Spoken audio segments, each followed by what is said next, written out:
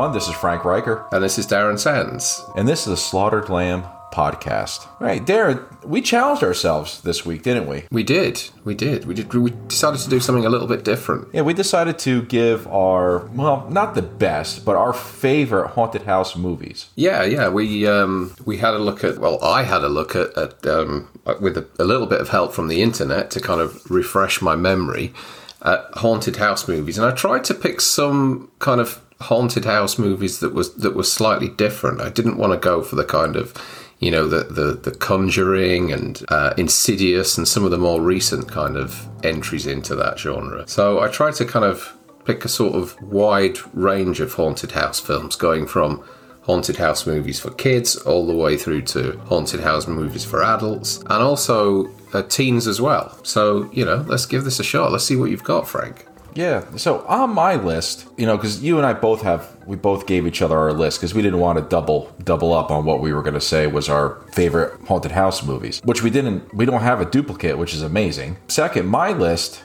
has nothing to do with ghosts or spirits. It's basically just the house is its own entity on my list. That's what I came up with. So my first, and I'm going to get this right out, is 1979's Amityville Horror. Yeah, I absolutely love this movie. I've never seen it in the theater. I saw it later on, probably the early mid-90s, and I absolutely loved it. I was like, this is fantastic. James Brolin was great. He played that father that I could see go nuts, but he was acting kind of nice. And Margot Kidder was beautiful in this. And the one thing that stuck out with me was the creepy score that got an Academy Award nomination in 1980. And also, wasn't it Lalo Schifrin? Yeah, Lalo Schifrin. Yeah. Correct. Did all the Dirty Harry stuff. Yeah, and also the windows of the house look like they have eyes. It's a creepy looking house to begin with. That's what stuck me. Plus with the children, you know, singing and everything. It was like, of course this is going to be a haunted house movie. Of course, if everyone knows about it, deals with the Lutz family experiencing, you know, supernatural forces. In the beginning, you have that eerie and gory. Well, it's not really gory, but the tragic DeFeo murders, where he's going around and killing his whole family in the beginning of it. You know, I like the movie. You know, and it all dealt with, like, the house was the passage to hell. It dealt with, you know, satanic rituals and everything. And Rod Steiger as the priest, as he's trying to give the blessing, and all the flies are coming around him, you know, and he's coughing up. You know, it seems like anyone who was religious that stepped in that house automatically felt some kind of evil. And I also laughed that there was one moment in Scary Movie 2 where James Wood recreated that, but he was on the toilet and all the flies are around him. Yeah. He's like down for the blessing. They see the flies on the window, and he's like, you know, shitting. He's shitting, yeah. but he's strenuous, you know, like Rod was. You know, he was like, oh, God, let this demon out. And he's on the toilet, and you hear the shit come out of him. And he's opening the window and pushing the flies out. That's what I think everyone's going to remember from Amityville Horror is James Wood's scene. But, yeah, I mean, and the funny thing is that it was the highest grossing independent film of all time. Passing Halloween. And did it really? Yeah. And it wasn't surpassed until 1990 when Teenage Mutant Ninja Turtles came out. Which you think, you know, would probably surpass it anyway, because, you know, who didn't go see, you know, Teenage Mutant Ninja Turtles? Yeah, and I absolutely love this movie. And from what I understand, the critics hated it. They absolutely hated it. It was kind of frowned upon when it came out, and it's sold as being based on true events. Now, how much of it do you think is actually true? Probably 25% of it, to tell you the truth, because of course there were murders there, you know. But was it supernatural? I don't think so, you know. And the new owners now say there hasn't been anything happening since they bought it.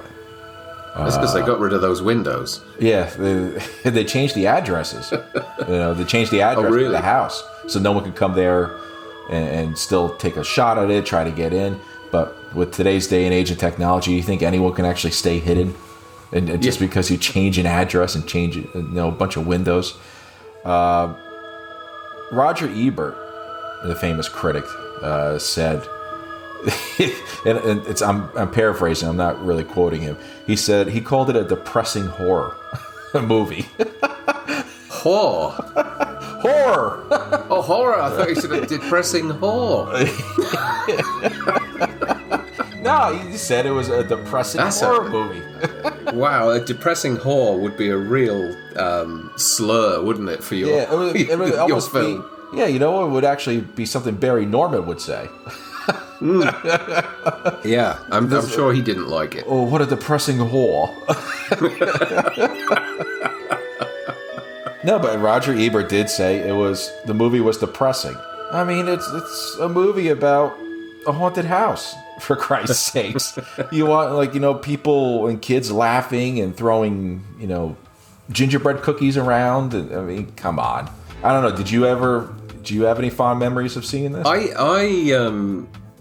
remember seeing it on TV when I was a kid. I remember being, creeped out by it. It was probably in the early 80s, I think, and the one scene that really stuck out in my head as a kid, and when you look back at it now, it's kind of, a bit freaky, but not particularly effective. But it was the window, when the window slams down on the kid's hands, and the two guys are trying to lift it up, and no matter how hard they're trying, they can't lift it, and there's blood pumping out all over the place, and it's a really creepy, and I think I was more creeped out by the fact that his hands were stuck rather than the actual fact that the house had done this to him.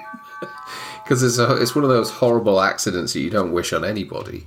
But I think I enjoyed the movie, and I've looked back at it a few times. It spawned, God knows how many sequels and remakes. I don't know how many of them were. I think I've seen the first. I think I saw the sequel to it, and that was it. I think I gave up after that. The second one had Burt Young in it, if I remember. Mm-hmm. Don't remember it being particularly good. But yeah, the original, I would say, is a fun 70s movie. Yeah, definitely. I think it belongs to be in that in this category, of haunted houses. Now, Darren, how about yours?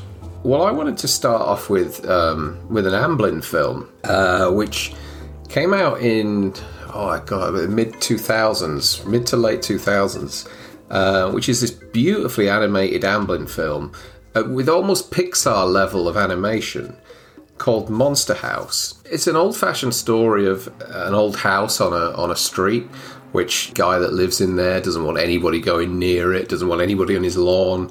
And the young boy that lives opposite, for whatever reason, I think he has to retrieve a ball from the lawn of the house. And he goes over there, and the owner comes out, and you get this really awkward confrontation between this old guy and this kid. The old guy is played by Steve Buscemi, and he starts to threaten the kid on the lawn.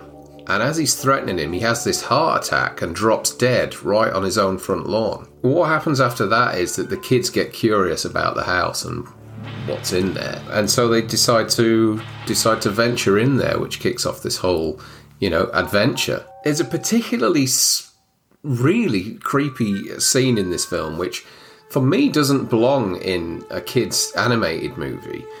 And there's this sequence at night when the young lad who's called DJ, he's in bed and he can see straight across the road to the old house. And all of a sudden his phone rings in his bedroom, and he picks up the phone and it just goes dead. There's nothing there at all.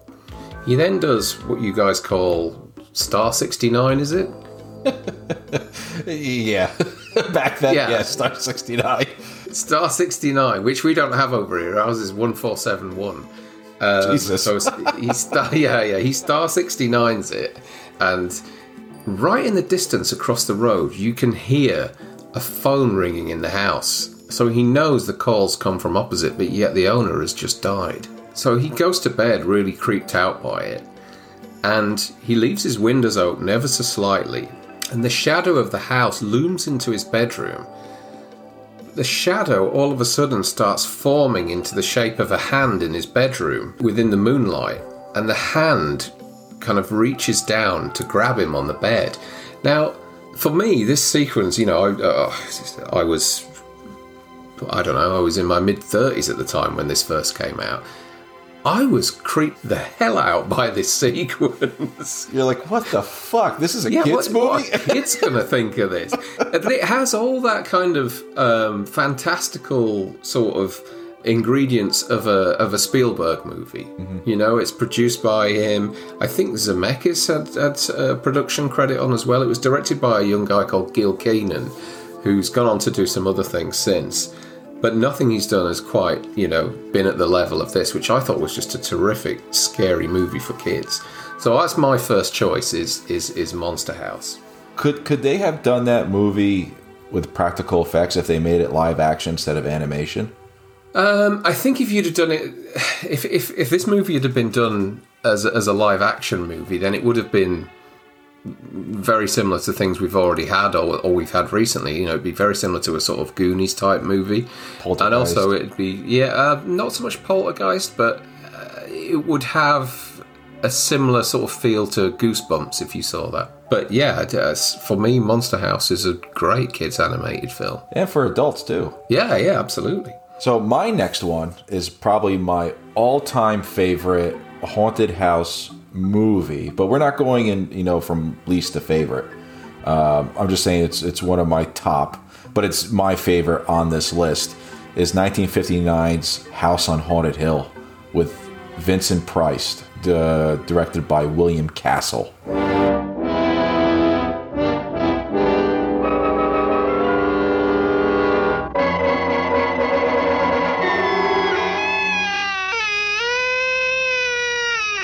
I'm Vincent Price, and you're invited to my party in the House on Haunted Hill, where so far the ghosts have murdered only 7 people. So won't you come and make it 8? You'll see human heads without bodies. Mysterious pools of blood dripping from the ceiling. The walls move slowly in against you. Don't try to escape, you can't. You ready, dear?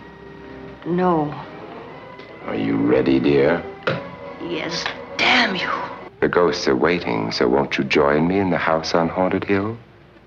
Hurry, or you'll be late for your own funeral.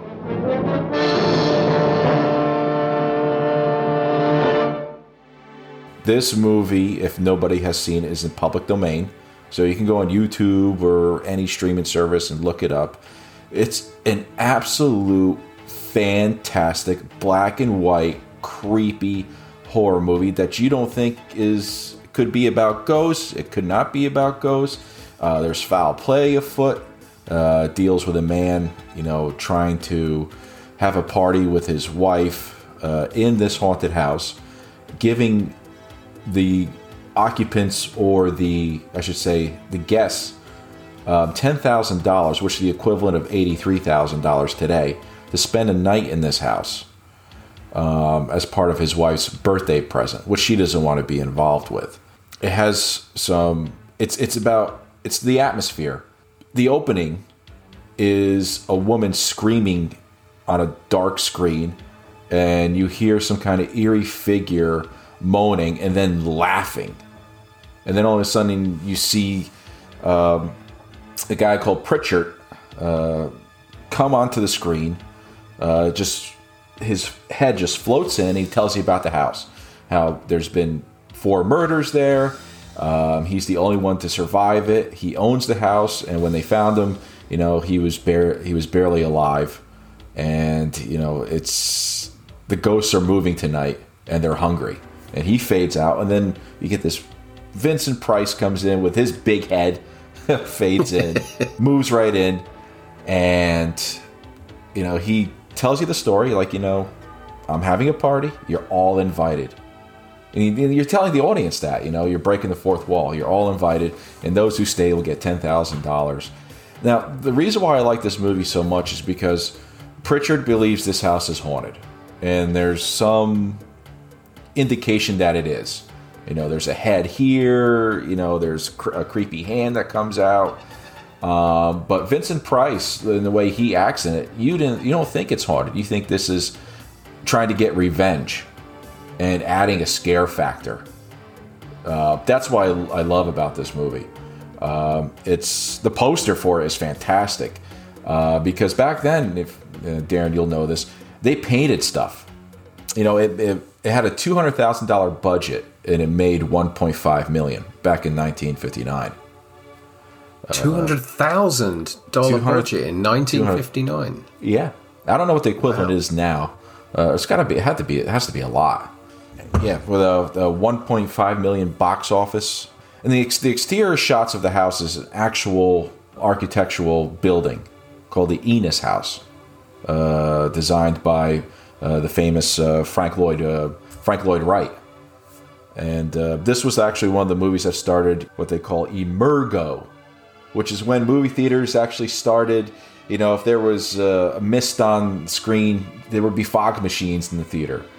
And for this one, at the end, when there's a skeleton, they had skeletons come down from the ceiling, and people would see skeletons like all moving around and everything in the theater. What was the process called again? Emergo. Emergo. Like emerging out of the screen. And I don't know if that was popular out in the UK, where it was like Stinkovision, or the Tingler. Yeah, the Tingler, but they would shock the bottom of the of the chairs. And the movie went out and faded out, and Vincent Price says, "Everyone, stop where you are. The Tingler's afoot." I don't think we ever had anything like that. It sounds fun, but the only thing that I can think of that we had was a thing called Sensurround, which came in, I think, when Earthquake was released, and it was basically a subwoofer box hidden in the auditorium, so that every time that the earthquake happened, you'd just get this sort of rumbling in the auditorium, and that was it. It was kind of like an early bass unit, I think. And people would come out going, "Oh, that was marvellous, wasn't it?" But Jesus, if those people experience what goes on in theatres today, with the likes of the digital sound and this thing we've got now called 4DX, which is kind of a similar thing to what you're talking about with the Vincent Price film, whereas you've got fucking shit dangling in your face and air being shot at you and water and all manner of things. But I like it. I like the idea of a kind of immersive experience like that, particularly in the 50s, where it's kind of unregulated and, health and safety wasn't an issue. I can't imagine them doing it now. Could you imagine them releasing like The Perfect Storm and giving everybody life preservers and say, "All right, we're going to flood the auditorium as soon as the big wave comes." You can't do that. Or watching Scarface and then throwing a ball of cocaine at people, Or Basic Instinct. Yeah, no, you can't do that. But this movie is one of my favorites. I wish I could find the poster, but they do sell the original poster, but people want a minimum of $10,000 for it. Wow. Of course, because it's over 40 years old. I mean, over 50 years old. But yeah, it's one of my top haunted house movies because it puts that in your mind that it couldn't be a haunted house. It can be a haunted house. It could be about revenge, and plus you don't know who survives the night because at the end of the movie you hear a laugh and a scream again, and the gates close and it just says the end. You don't know if they make it, but you don't know if they're really in any kind of distress either. So that's why I like this movie. I'll watch it every time it comes on. So Darren, the next on your list. The next on my list. So going up kind of age-wise, I would, because this film was kind of brought out with a quite low rating in the UK for 15-year-olds. I'm going to go with 1986's House. Excellent. Directed by Steve Miner, who directed Friday the 13th Part 2, if I'm right. Correct. Yeah, I am right. Yeah. And Halloween H2O. Yeah, so yeah, let's forget that one. This is a house where no one should live. Roger Cobb has come here alone. But no one is ever alone. In the house. Leave while you can. No! Sandy.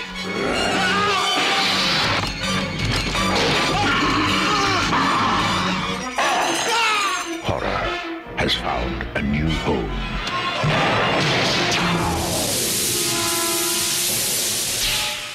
House. Enter at your own risk. So House, yeah, what can we say about House? So it's an ex-Vietnam vet who's now a writer. He's recently had quite a bit of trauma in his life, you know, Vietnam for one, losing a friend of his in Vietnam, also losing his aunt who committed suicide, and also his son who's gone missing recently, and his marriage has kind of fallen apart. So he moves into his aunt's house, who's recently committed suicide, to see if he can get rid of his writer's block and continue to write. It's not long before odd things start happening in the house, which is clearly haunted in some way, but also plays on his fears as well. He kind of has all these nightmares, which I think the house is sort of embellishing a lot more about his time in Vietnam and his missing son. And he realizes that the house is a gateway to to find his son and face up to his fears and his nightmares that he had in Vietnam. It's William Catt, who we saw in Carrie and a great TV show, called, I don't know if you remember, The Greatest American Hero, where he played a really kind of shitty superhero that couldn't fly properly, and I always remember that as a kid. It was great fun. Like the Flying Nun. Yeah, something like that, yeah. We've also got Kay Lenz in here. George Wendt is one of his neighbours, and Big Ben, who's his buddy in Vietnam. Now, I can't remember now. Does he have something to do with his death that was accidental, I believe? I believe he couldn't kill him because the Viet Cong would have tortured him. Yeah. And they would have kept him alive and kept torturing him, and they knew he knew that his gunshot wound or whatever was fatal. Yeah. He and Ben's basically pleading with him to kill him, but he doesn't. And Ben's played by Richard Moll, who's a fucking giant of a geezer. He's absolutely huge. But yeah, I went to see this as a teenager. I loved it at the time. You know, it had all the right ingredients for me, not least the filmmakers behind it, the guys behind Friday the 13th. But also, it's a fun film. It's not necessarily 1 minute you're laughing, 1 minute you're screaming. Some of the prosthetics and things are slightly questionable these days, like that closet monster that pops out every so often. But you know, the final showdown when he's trying to rescue his son and he's squaring off against Big Ben, who's now this kind of zombified soldier, is good stuff. And the house is a gateway to he goes back into Vietnam at one point. It's kind of his recurring nightmare that he's entering. But yeah, it's a really solid mid-80s horror comedy where the house is the main feature, and as I said, I wanted to do something that kind of transcends all ages, and I believe this one sits right in the middle. With Monster House at the start, House second, and then as we go up my scale, we'll see things get increasingly more violent and depressing. I actually agree with you with House. For that type of movie, it's not dark. It's mostly brightly lit. Yeah. So you could see everything.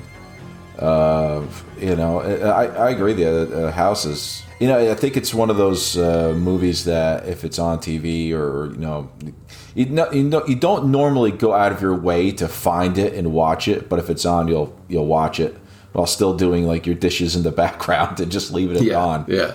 I agree. I like House. Very nice. Yeah, it's always welcome on my TV, and I know we've done a few things on McRae Live with it, and it's been enjoyable. So on my list, my next is 1997's Event Horizon.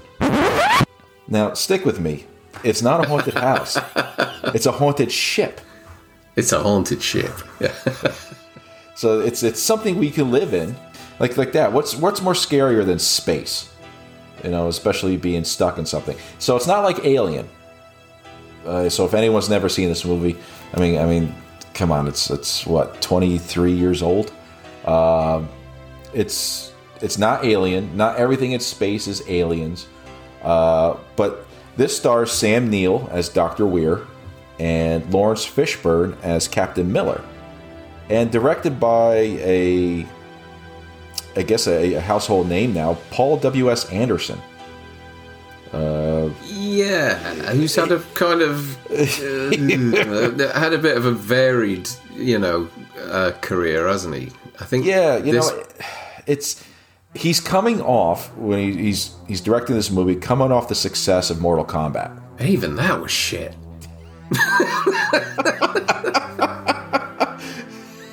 But you know what? It may have been a success, but it was awful. It's awful now. It's continued to be awful. It will always be awful. But back then, probably it is today too. Box office receipts can't lie. But yeah, it had a budget of $60 million. Was one of the highest because lightning could strike twice with Paul W.S. Anderson. But it only did $26 million at the box office. Which is a flop. Yeah, and it's also kind of, it's quite a credible movie, and people still do look back on it and think that it was underrated at the time. Correct. It got some of its budget back because the DVD sales increased. Now, this dealt with a movie where a spaceship was on an experimental journey.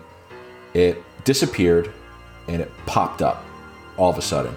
And Dr. Weir, he's the one who invented the ship, and he's asking Captain Miller and his crew, let's go out there and see what was wrong with it. So they get on board, and all these strange things have been happening. They see visions of the dead, visions of past relatives, visions of old comrades, and Dr. Weir tells everybody that this ship is made to go interdimensional. And later on, they find out it went to hell, or the dimension known as hell.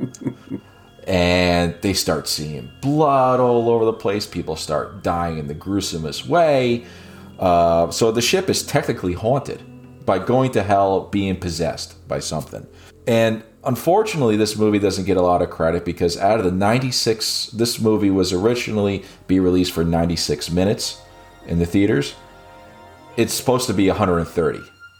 So they chopped out nearly 40 minutes of it, which included more killing, a little boy with maggots on his decrepit, useless legs, and a blood orgy. And we see a part of this movie where they're investigating what happened to the former team of this ship. They really quick they see people getting pulled apart, blood all over the place. There was actually supposed to be rape scenes in it. Paul hired actually porn stars to actually act out rape scenes and everything. Oh. So when they did the test screening, people threw up and fainted.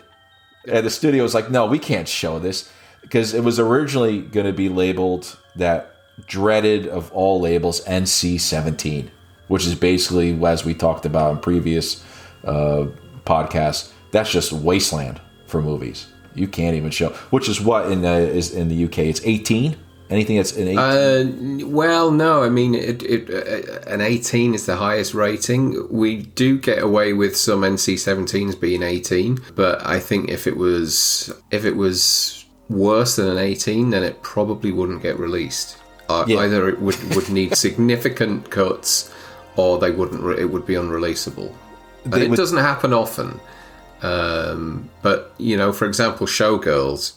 NC-17 in the US, 18 here. Crash, if you remember that, Cronenberg's Crash, NC-17 in the US, 18 here. So it rarely happens, but it sounds like it may have happened with Event Horizon. It did, and The critics hated it, of course, but except for one person who gave Paul W.S. Anderson some encouragement, was Kurt Russell. Kurt Russell came up to him and said, "Don't worry about the film. It'll be a culture icon in a few years," which it has. And you know why there's a relationship there? Why? I don't know. Soldier? Soldier, yes. yes, he did Soldier, which is not a bad movie. Yeah.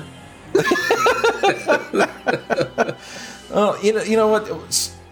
Some of they had the cuts. There's 130 minute, and it's all on VHS. And what do they do with these copies? Because they couldn't let the public see this, and it can't be seen in the light of day. Was that they shoved it in a Transylvanian salt mine. They put all the movies, all the footage, in a salt mine where it deteriorated all this time. All that extra footage. So you can't get it anywhere. You can't get a version of it uncut. Without being damaged, they say. Now, there's a current release in March of 2021 for an ultimate special edition of Event Horizon. Now, other editions have come out. What else they could put on there, I don't know. But people say you have to have the extra 40 minutes on there. That's what we want to see. I agree with them. I want to see the blood orgies. I just can't not. And you may know this better than me. Somebody has to have a copy of something without saying, "Oh yeah, everything is destroyed. We can't produce, the extra footage." Somebody has to have. It's difficult. I mean, they back then it would have been made on film. Film negatives deteriorate over time, especially in a salt mine.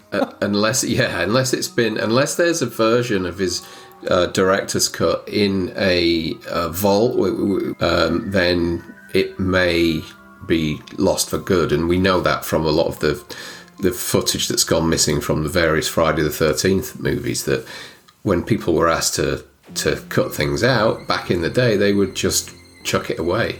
They'd cut it out and no one would think to store it because there's a cost involved with storing it. And the film company, if they've insisted on cutting it out, they're not going to pay to store it. It's a really difficult one. It's something that comes up in my line of work all the time, and these things just get lost. And when rights change hands as well, when different, because certain studios may only have rights for things for 20 years, and when rights change hands, different people get involved, and then things get moved, and they just get lost. It's a sad state of affairs. Nowadays, though, with digital, everything's just stored on a hard drive, and it's still there. You can pick this stuff up still, and you will be able to for years to come. But unfortunately, kind of mid-2000s, which is when digital started coming in, or late 2000s, all that stuff that was made on film, unless somebody's really taking care of it and really paying to take care of it, and a lot of it's just gone for good, unfortunately. Yeah, I mean, I've read the comments for the Blu-ray release on Shout Factory, Screen Factory as their division, and a lot of the comments are like, bullshit. They have a copy. No one's saying that they have that they don't have it. Well, a lot of people are saying no, we don't have it. But a lot of people do believe in this day and age that people just don't throw 40 minutes of a movie out, which is possible. It would be done. It would be possible. It would. I experience this all the time. Directors finish movies, they just leave everything behind and move on to the next film. They don't take piles and piles of films with them, and the studios, this is going to be popular one day. Yeah, once they've created the master of the version that they're going to release, 9 times out of 10, they move on. They just move on to the next thing, and things get, particularly back in the day when it was filmed, things would get thrown into vaults. And then when they get a bill one day for storage costs, somebody who's new to the business will go through that list and go, "Do we need this anymore?"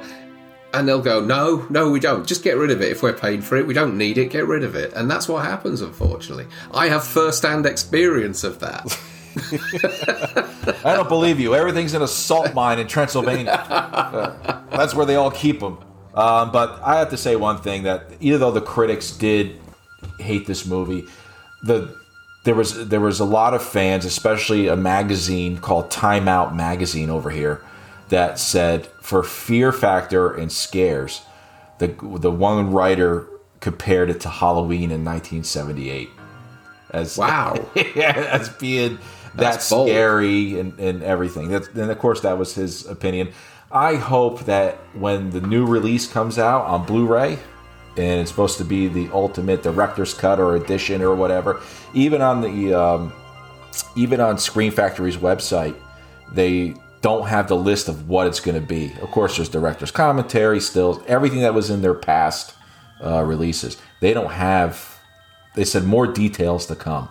So I'm really going to wait for this and see if they actually have 40 minutes. And maybe hopefully it's not going to be like someone drawing a storyboard and say, this is the movie, this is what it was supposed to be, this is what's supposed to be. But as you say, film, including 8mm, 16, and even VHS tape, that could be lost with conditions. Yeah. Well, I saw it back when it first came out, and I haven't seen it since. And I did enjoy it. I do. My wife said to me recently, we need to watch that again, but I've held off because of that Scream Factory edition that's coming out. So it'll be interesting to see what they do with it. They always do good things with their releases, so I'm looking forward to it. Okay, so my next one's an obvious one. I couldn't not put this in. The reason why it's above House in my kind of transcending generations list of haunted house movies or houses of horror is because over here in the UK it wasn't a PG movie. It was a higher rating, and that's Poltergeist, which again is one of these movies that no matter how many times even though it's not directed by Spielberg, it just smells of Spielberg. It looks like Spielberg. Everything about it, the location, the performances, the set pieces, everything about it looks like Steven Spielberg. And there are people out there who say that Tobe Hooper was 100% in control of this movie, and Spielberg popped in and out now and again. I'm not sure I believe that, because Tobe Hooper's not produced anything like this before or after. It's a proper Spielberg film. And the really sad thing about it is everybody in that film gives it their all. It's a terrific adventure story with some of the most creepiest set pieces that we've ever seen, particularly in the horror genre. And the really sad thing about it is the fate of some of the cast members. Heather O'Rourke, who died, only a few years later, at a really young age, just midway through filming Poltergeist 3. She played Carol Ann in the film, the girl who gets sucked into the TV. She sadly died. The other thing that not a lot of other people know is that Dana Freeling, Carol Ann's sister, played by Dominic Dunn, was actually murdered not long after the film came out. And she's the sister of Griffin Dunn from American Werewolf in London. Mm-hmm. And she had I believe she had some sort of stalker or something like that, who her boyfriend attacked and killed her, knifed her to death. And that's just the film. It's almost like a sort of bad luck chalice. For decades now, been one of my favourite horror movies, and I love everything about it. Right down to the last scene when they chuck the TV out on the balcony at the motel. I remember seeing that movie, and what part scared me was the guy peeling his face off. That's horrible. I mean, you can argue nowadays it looks a bit slightly dated, but it's a practical effect, and I believe Spielberg used his own hands to pull the prosthetic head apart. But yeah, and how that got a PG in the US, I've no idea. The guy pulls his own fucking head apart on camera. I'm glad it's on your list. It's absolutely, I think it was one of the highest grossing movies of all time. Back then, yeah. Yeah. It's a big movie. I mean, and it almost feels like it's really weird when you watch it. And this is why I say that I'm 100% convinced that Spielberg had more of a hand in this film than being just a producer. Was that it feels like it's in the same universe as E.T. Everything about it, the setting, those kind of, that I believe it's California, those sweeping shots over the top of California from the top of the hills, and the kind of the area where they live as well feels like that they were probably filming E.T. and Poltergeist at the same time, which I know they were kind of very close together. But that sort of middle-class, white, suburban American family, everything about it just feels like it belongs in the E.T. universe. Being neighborly and everything, and even changing each other's channel. yeah, that kind of thing. Yeah, stacking each other's chairs. It's... Do you believe in the poltergeist curse? From that movie? Yeah, do you believe that the whole thing is cursed? I don't know whether... I mean, there's a lot more to it than the 2 deaths that we've spoken about, but I don't know if I believe any of these things. I think that, it could be the colour of their egg yolk, for God's sake. Do you know what I mean? That caused all these things. It's. I think if you look hard enough, you'll find things. But for me, I just think that there was a lot of tragedy around that film. I don't think there's anything. I don't think there's any curse or anything.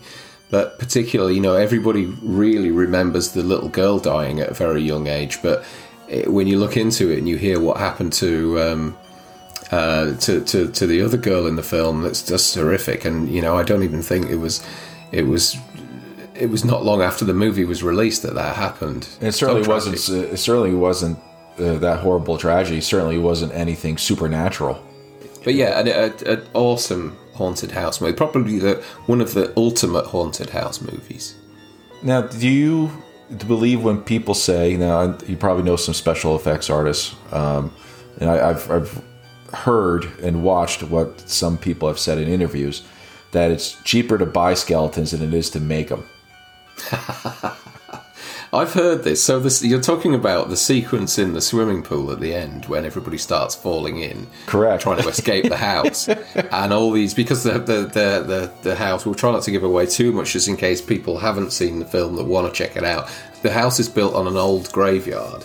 And when they're trying to escape the house, they fall into this kind of newly constructed or partially constructed swimming pool, and some of the coffins start popping out into the pool, which is flooding. The coffins open up and the skeletons come out, and there's rumours that they actually used real skeletons in this sequence. Now, how true that is, I don't know. It's something that everybody picks up on when you talk about this film. But, I don't know where they would get those from, whether they got them for medical purposes and just chuck them in there, or I don't know. It's part of me, is a kind of sick part of me that likes to think that's true, and that poor Jo Beth Williams was wrestling with an actual real dead body in that swimming pool. But I don't know. You son of a bitch, you moved the cemetery, but you left the bodies, didn't you?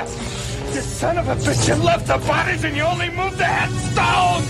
You only moved the headstones! So, Darren, no donating your body to science anytime soon? No, not at the moment. Not anytime soon. Hey, look, there's Darren on Poltergeist 30. He just propped up somewhere. So, I love Poltergeist. It's a good movie. It goes by quick. I think it's like a 2-hour movie. It's a fairly swift movie. Again, not a lot of fat on it, but plenty going on. It's a great watch. So my next one is, maybe not a lot of people have heard this. 1976's Burnt Offerings, starring a fellow countryman of yours, Oliver Reed, the great Oliver Reed. Legendary Oliver Reed. The very sexy Karen Black, and one of the all-time greatest of Hollywood actresses, Bette Davis. And Burgess Meredith. How could I forget about Burgess Meredith? and a lesser-known actor, but people will know him as a great character actor, Anthony James, whose first role was with Sidney Poitier and In the Heat of the Night, playing the gentleman who wants his girlfriend to get an abortion and owned a diner. Yeah, he played the creepy chauffeur in this movie. But what this movie for me is this is the quintessential. There's that word. This is the quintessential house being haunted. But it's actually kind of not a house that's haunted. It's kind of the house is actually a living creature, just like Monster House was. Deals with this family wanting to rent the house for the summer, getting out of the city, and all these things started happening. You see Karen Black's character, Marion, start cleaning the house, worshipping materialistic things. Oliver Reed being, he's a great dad in this, but he almost tries to kill his son in the pool, not knowing what he was doing, until his son, Davey, hits him in the nose with goggles. But as far as I've read and known about Oliver Reed, he could probably take that. And Betty Davis's character, Aunt Elizabeth, through Oliver Reed's character, Ben, she comes along with him, but, breaks her back, starts getting older. It's because this house is sucking the energy and the life force out of him. When someone dies or someone gets hurt, you'll see a window being replaced, or the fountain in the garden starts getting, getting fixed, and it looks like it's been repainted. Light bulbs start working. Yes, the light bulbs started working. The greenhouse, all the plants start blooming, and this is especially shows when Elizabeth dies, Betty Davis. This house is instilling fear into this family, and the trailer for it is awesome. What something to the line of, "What will possess this woman? What will scare this man? Terrify this child? It is burnt offerings." It all began as a summer vacation. A young family found a beautiful old house. It had secluded, spacious grounds, a large swimming pool, magnificent furnishings. So you are the people who want to rent this house? What do you mean it's $900 and then it's all ours? Well, there is one other thing. It's hardly a catch. They thought it was the answer to their dreams, but it was the beginning of a nightmare. In this old house, up this staircase, behind this locked door, something lives. Something strange. Something powerful. Something evil. Stay away from that door! It will possess this woman. It will destroy this man. It will terrify this child. And no one can stop it. Burnt Offerings, starring Karen Black. Are you actually trying to tell me that this house is responsible? Oliver Reed. This house is destroying us.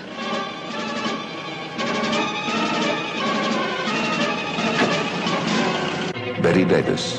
This house is getting so cold.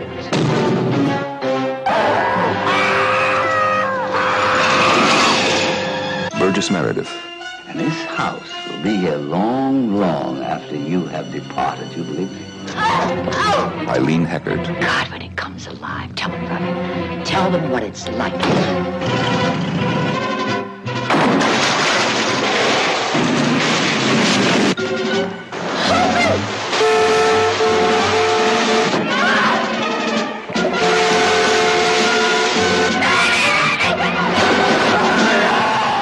Behind this door lies a horror beyond imagination. Who is it? Where did it come from? What does it want? When you find out, it will be too late.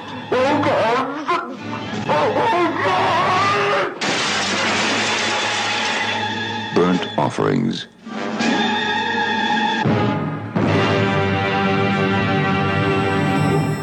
So Anthony James is this recurring haunting figure of a hearse driver that keeps popping up in visions of Oliver Reed, and he just freaks out and gets really, scared. Now, I don't think Oliver Reed was ever scared of anything. He's kind of like the guy from this tall guy, the chauffeur driver, is kind of like the guy from Twin Peaks. Yeah. Who keeps popping up in the visions. Who also played Lurch in the Addams Family movies. Mm-hmm.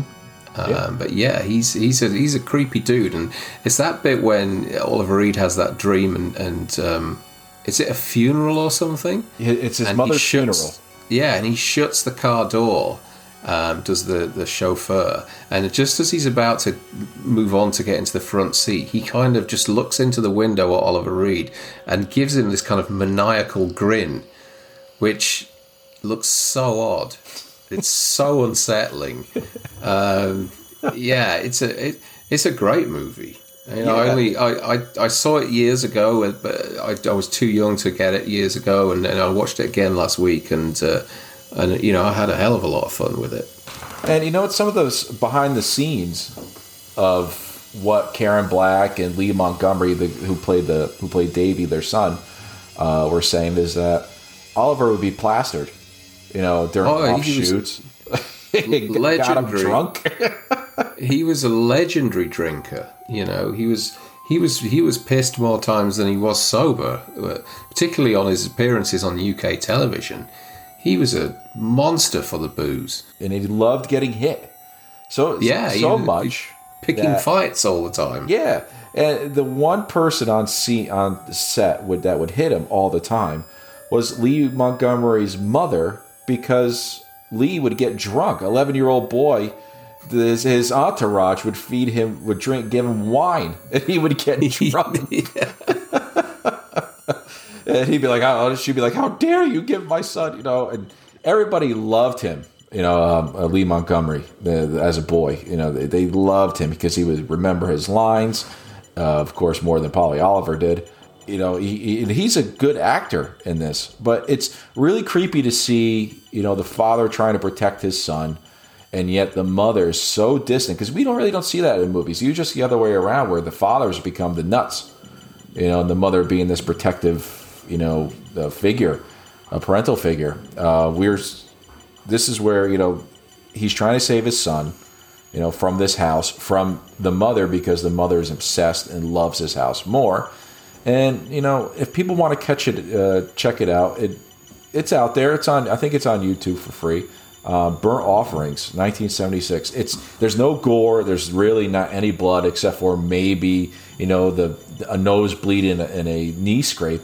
But it's about a family their life force is being sucked out of them to bring it back, this house, to its former, you know, glory. We're led to believe as well that this isn't the first time this has happened. It's happened throughout the ages. It's like an old plantation house, isn't it? Yeah, it's like a mansion. Yeah, and yeah, it's over different periods of time. It's become, you know, completely dilapidated, and it needs restoring. And the way that it does this is to feed off of the inhabitants so that it gains its strength again. I think you and I were talking about that. This could definitely be remade today in the same. Yeah, for sure. Same plot. Yeah. It plays out. I mean, again, it's another film which, you know, one of those movies that I love that has the darkest of endings. But it plays out like it's almost like an extended chapter in a Hammer anthology movie. The type of thing that you saw in the 70s that Hammer would produce, and it would be a kind of 20-minute segment of a 2-hour movie. It's like one of those that's been kind of fleshed out and made into a full-length movie. And yeah, Oliver Reed, can't go wrong for me. And when you see this movie, just make sure you have a beer with you, because I think he was a beer drinker, if I'm not mistaken. Yeah, for sure, and everything else. Oliver Reed I remember reading, used to drink this drink called gunk. And gunk was, he would go into a pub and he would take a bucket in with him, and he would have a shot of every single drink in the pub into the bucket, and also half of every single beer or lager that was on draft. A buffet. And he would fill this bucket up with this drink that he called gunk, and would sit and drink that, just dunking a pint glass in there and drinking it. Now, if people don't know who Oliver Reed is, and you should know who Oliver Reed is, he was actually in The Curse of the Werewolf, Oliver Twist, and his last movie, Gladiator. And he was the guy who put out his gladiators there to bet on, to win. Yeah. And that was his last role, which I understand wasn't. He had I think it was Ridley Scott who directed it. He had to work around Oliver's death in order to finish how his character. That's right. Is later and it portrayed. was one of the first ever digital effects sequences that featured a star that had recently died. And towards the end, you can see a sequence where as they've digitally reconstructed Oliver Reed's face just for one shot and one line of dialogue. But his best line of dialogue in that film is, "You sold me queer giraffes."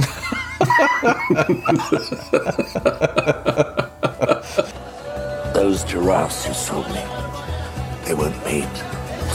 They just walk around eating and not mating. You sold me queer giraffes. I want my money back. And in Burnt Offerings, when at the end, where he gets so scared to death, is where they found out the bar was closed. Oh God, no! What's next on your list? So next on my list, I'm gonna flip the order here. I'm gonna do 2009 was the year this film came out, by a director called Ty West, who's had a kind of interesting career. Started off in horror, did some great kind of low budget horror stuff, and now seems to have sort of descended into kind of TV and just directed random episodes of different TV shows. But in 2009 he did a film called House of the Devil, which is set in 1983, and it stars Jocelyn Donahue, Greta Gerwig of all people, who's now a big Hollywood major director. Tom Noonan, who played the Tooth Fairy in Manhunter, is the creepy old guy in this film. But basically it all stems around a babysitter who's trying to make ends meet. She's a student, and she takes up a babysitting job for one night only in the creepiest of fucking houses. Now, when the car pulls up outside, I think I would have just driven straight past. I would never have got out and knocked on the door, but for some reason she does. She's with her friend. What we learn at this point is that it's the night of a lunar eclipse, and so the elderly gentleman who runs the house says, "Look, I need you to come tonight because I've got a family gathering, and what I'll do is I'll pay you double if you come tonight." So she's tempted by this. When she arrives with her friend, she's kind of met at the door. The guy kind of looks like Riff Raff in Rocky Horror. And he sort of invites them in, and he's kind of hobbling around with a cane and all that kind of stuff. And he sits them down in the lounge, and he says to her, "What is your friend doing here?" And she said, "Oh, don't worry, my friend's with me because she's dropped me off. She's going to stay for a little bit and then she's going to leave." He says, "Can I have a word with you in the other room?"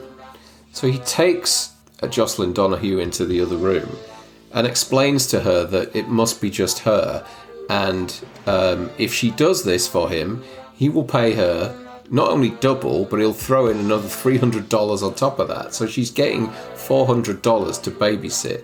But at the same time, he drops into the conversation that you're not actually babysitting a child, you're babysitting my mother who lives in the attic. So she's kind of really creeped out by this and decides that she'd do it anyway. Now everything then just starts to go incredibly wrong. And the atmosphere in this film, I mean, for one, the way it's kind of stylized and shot, it has the feel of a 70s or 80s movie, right down to the font on the titles and everything. But slowly but surely we start to realise that the family of the house that she's in are satanic worshippers, and that they're looking for their next sacrifice, given that it's a lunar eclipse. So she has this battle in the house on her own against this insane family. It's a really it kind of got overlooked when it first came out. A lot of these kind of movies that just go straight to streaming or to have very limited theatrical runs, people kind of look at them and go, it's not really got any real talent in there. I've never heard of the director. I'll give that one a miss.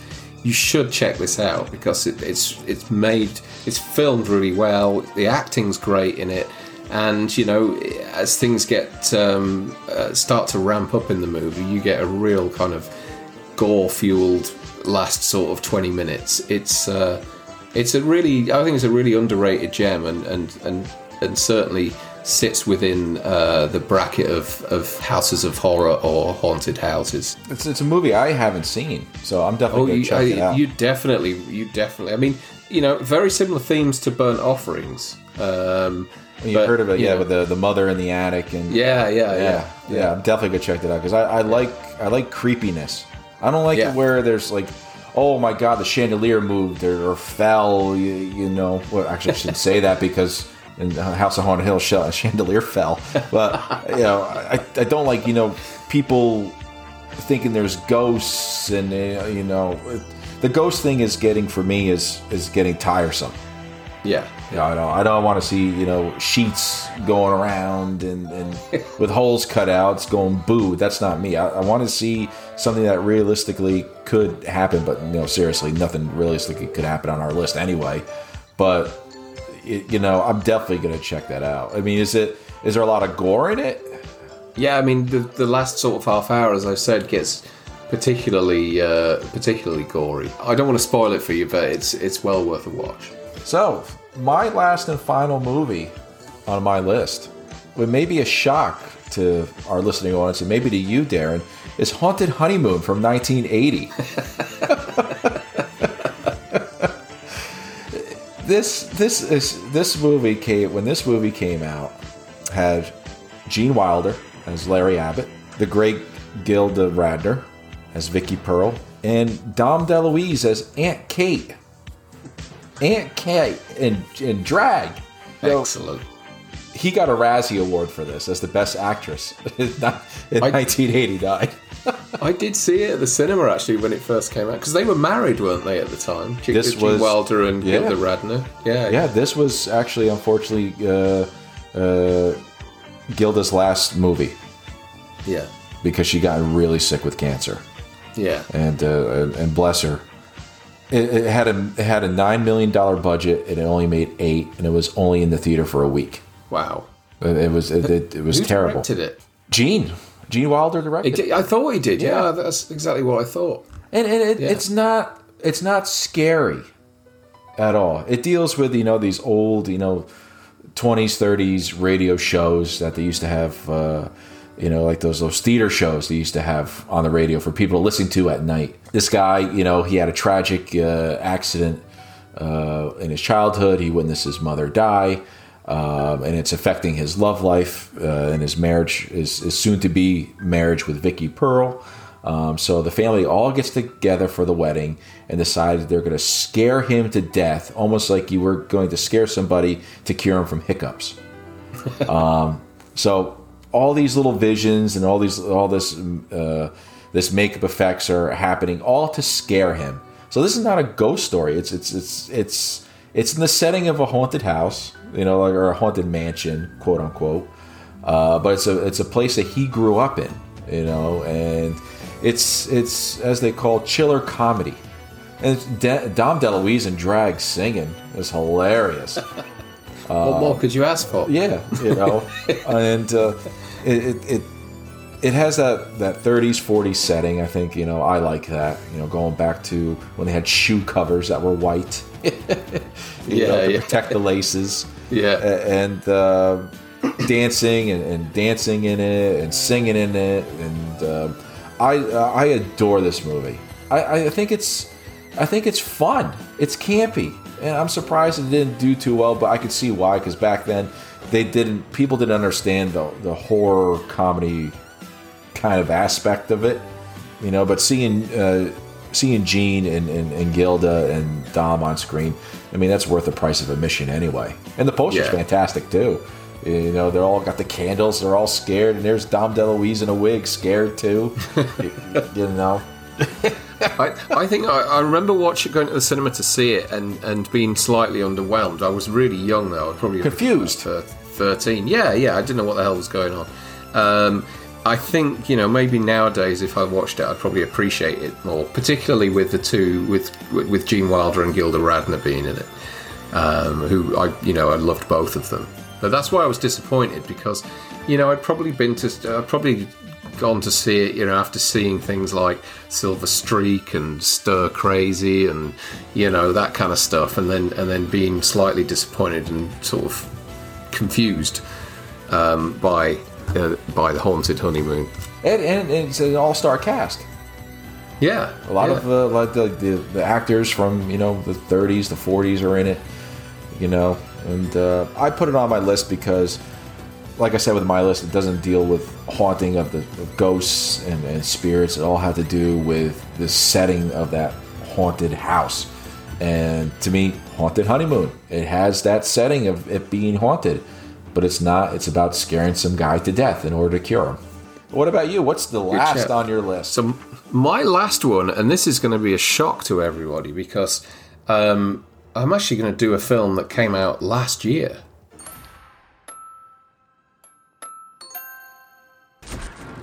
This cannot be ignored.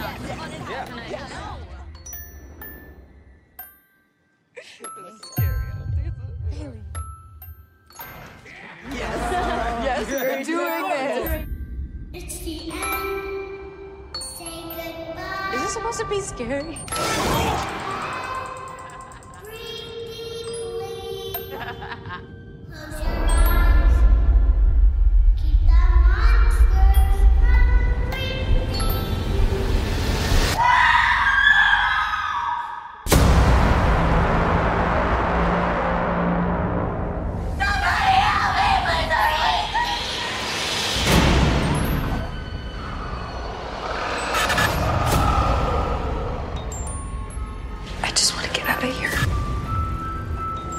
We just want to leave.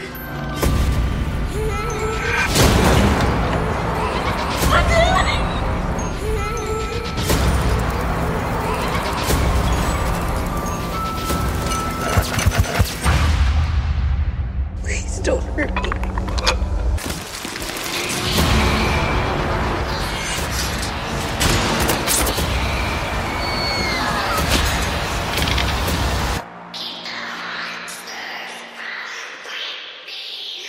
Do you want to see my face?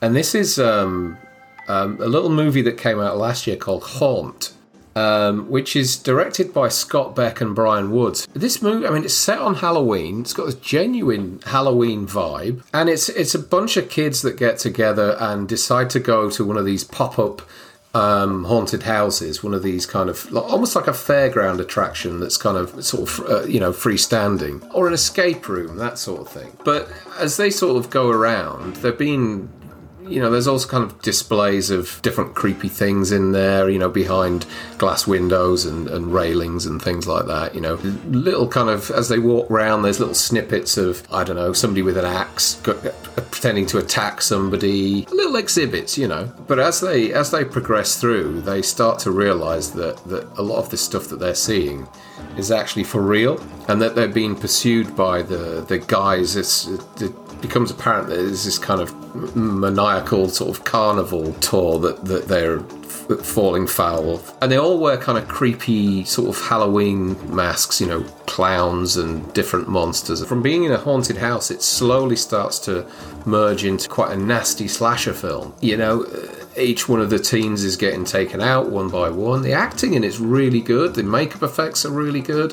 When the antagonists' masks are removed, you find out that they're not kind of like normal looking people underneath. They're actually almost like people that belong in a freak show. So you've got like kind of people that have had body modifications, all sorts of weird piercings, and you know, these kind of guys that want to look like a lizard or something like that. They've got Yes. tongue piercings, and their whole eyes have been dyed black, and they're equally as disturbing underneath the masks as they are with the masks on. So yeah, they're just pursued by this kind of crazed bunch of psychopaths who are just killing for real in the guise of what is essentially a sort of horror or haunted house show. And I urge you to check it out. I think it's kind of really, you know, Rotten Tomatoes has got it down for about 80-90%. So it was really kind of highly regarded when it came out, and it was a nice surprise. It's definitely worth a look. And given that it's a really recent film, I thought I'd leave that till last. And it's our first sort of modern day movie that we've talked about. Shame you haven't seen it. I now that you're describing it, I've actually have seen this. Oh, you have? And I saw this on the network called the Sci-Fi Network. It's got to be heavily edited, you know, especially if it's just on regular TV. There's some horrible stuff in it. Yeah, I remember seeing it. So I'm gonna have to rewatch it again without it being edited, because usually when something comes on the Sci-Fi Network, you know, that I haven't heard about, I usually think it's a TV movie. You know, I'm just like, oh, this is horrible. But I'm definitely gonna check it out. You know, actually, it's released as was intended to be. Yeah, I'm definitely gonna check it out again. But I do remember, you know, all those guys and the masks on and everything. I do remember it. Yeah. You know what? I think our list is actually quite solid for a person who hasn't seen. If they were going to check out any of these movies, I think they'd be delighted. Yeah, I think so. And it does. We're not falling for, you know. The reason I could have easily picked The Shining, but we're going to need to do a whole fucking episode on The Shining. We can't just sum that up. I don't think I have the strength. I mean, you're really, when you talk about like things like The Shining, you know, in movies like that, it's, to me, they're highbrow. I mean, they have, you got to discuss theory with them and everything, and all different layers. But yeah, I think we do have a nice solid list. I think anyone who's interested in watching some movies that are on the borderline of scary, but maybe don't want to see ghosts and witches and goblins and maybe just maybe a little bit of a hint of blood, you should check out, you know, Darren and I's list, because it's a solid list. You know, these are the ones that came to mind, and we didn't repeat ourselves. What are we doing after this? So next week we are doing, and this has changed a few times for a number of reasons, but the movies that we've substituted will be done at some stage, but we just felt that Invasion of the Body Snatchers had been covered quite a lot recently on Dave McRae's channel, so we decided to kind of step back from that and maybe do something next year, and we replaced it with The Thing. And then immediately after, The Thing was appeared on Dave's channel, which Frank and I are part of. So what we've done is we've decided to keep it with Carpenter and keep it with Kurt Russell, and we're going to do next week Escape from New York, which I think is going to be a lot of fun. It's one of my favourite films. Oh, see, what can you say that's not good about Escape from New York? An actual cult classic by definition. Yeah. Donald Pleasance as being president of the U.S., even though he's English. The Duke. Yeah, the Duke. A number one. A number one. A number one. A number one. I can't. That's going to be great fun. So we'll take a look at that. And then we've also got, I think, after that I think that's it for this year. Then I think we're going to do Die Hard, and so we may well do something for Christmas Eve. We haven't decided yet, but we'll see how we go with it over the next few weeks. But it'd be nice to do a kind of true Christmas movie. Die Hard's kind of on the border of whether it's a Christmas movie or not, but I guess we should try do something Christmas, maybe Christmas and horror related. Lethal Weapon. No. You know what I think is going to be a good Christmas movie? Gremlins. I think we should do Gremlins. But we'll have to think about it. Yeah. All right. Let's So, see. so as always, stick to the roads. And the best of luck.